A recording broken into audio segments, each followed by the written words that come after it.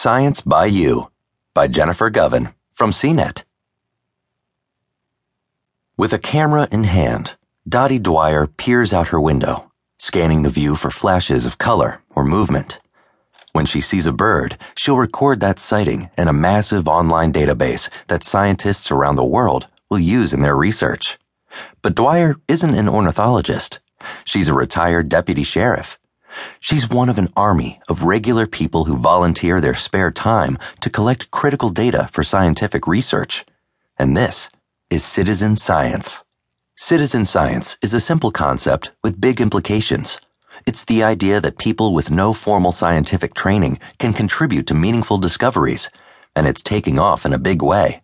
Today, helpers from all manner of backgrounds volunteer time to help scientists conduct research they could never do on their own. They can turn a scientist's typical team of just a few undergraduate students into an army of thousands. The concept is not new. The researchers who run citizen science programs will tell you that amateurs have contributed to science for centuries. Some were nothing more than intensely curious people who took the initiative to ask questions about the world around them, and even well-known scientists of eras past relied on volunteers. Carl Linnaeus, widely considered the father of modern taxonomy and ecology, relied upon specimens sent to him by amateur scientists to build his species classification system. But since the last 19th century, when full-time jobs in the sciences became more common, the practice of non-professionals doing scientific work started to fall out of favor. Can the untrained public really be trusted to do legitimate science? Thanks to technology, the clear answer is yes. Today's citizen science projects tend to fall into two categories. People either go out into the field and collect data on the plants, animals, and conditions around them, or they sift through mountains of data on the hunt for interesting bits.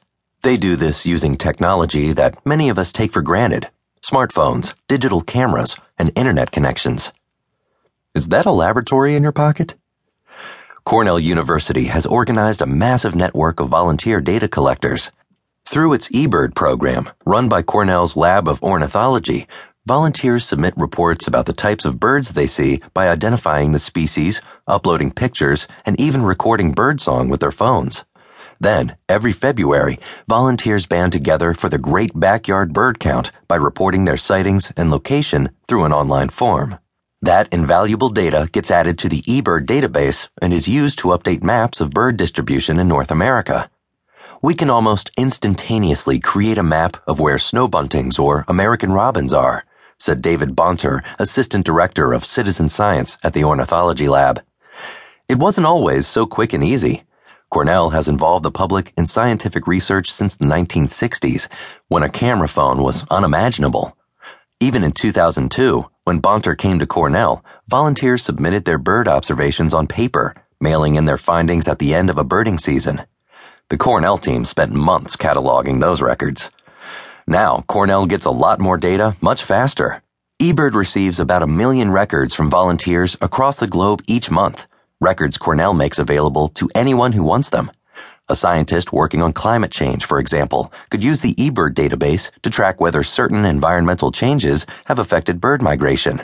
More than 60 scientific papers have used Cornell's citizen science data since 1997.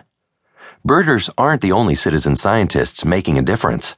NASA's COOL program, for Students' Cloud Observations Online, invites students to record their observations of nearby clouds and send them to the space agency, which uses them to validate its own satellite measurements. The relationship is symbiotic. NASA gets the hard data it needs, and teachers get a chance to involve students in a hands-on science project. Doing science in your basement.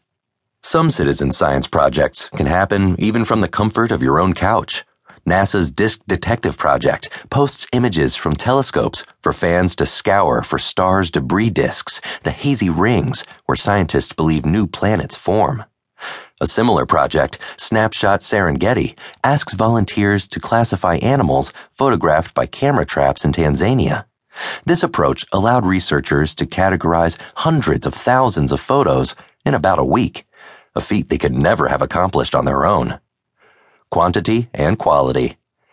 But when citizen scientists have little to no formal training, can you really trust that data? That is the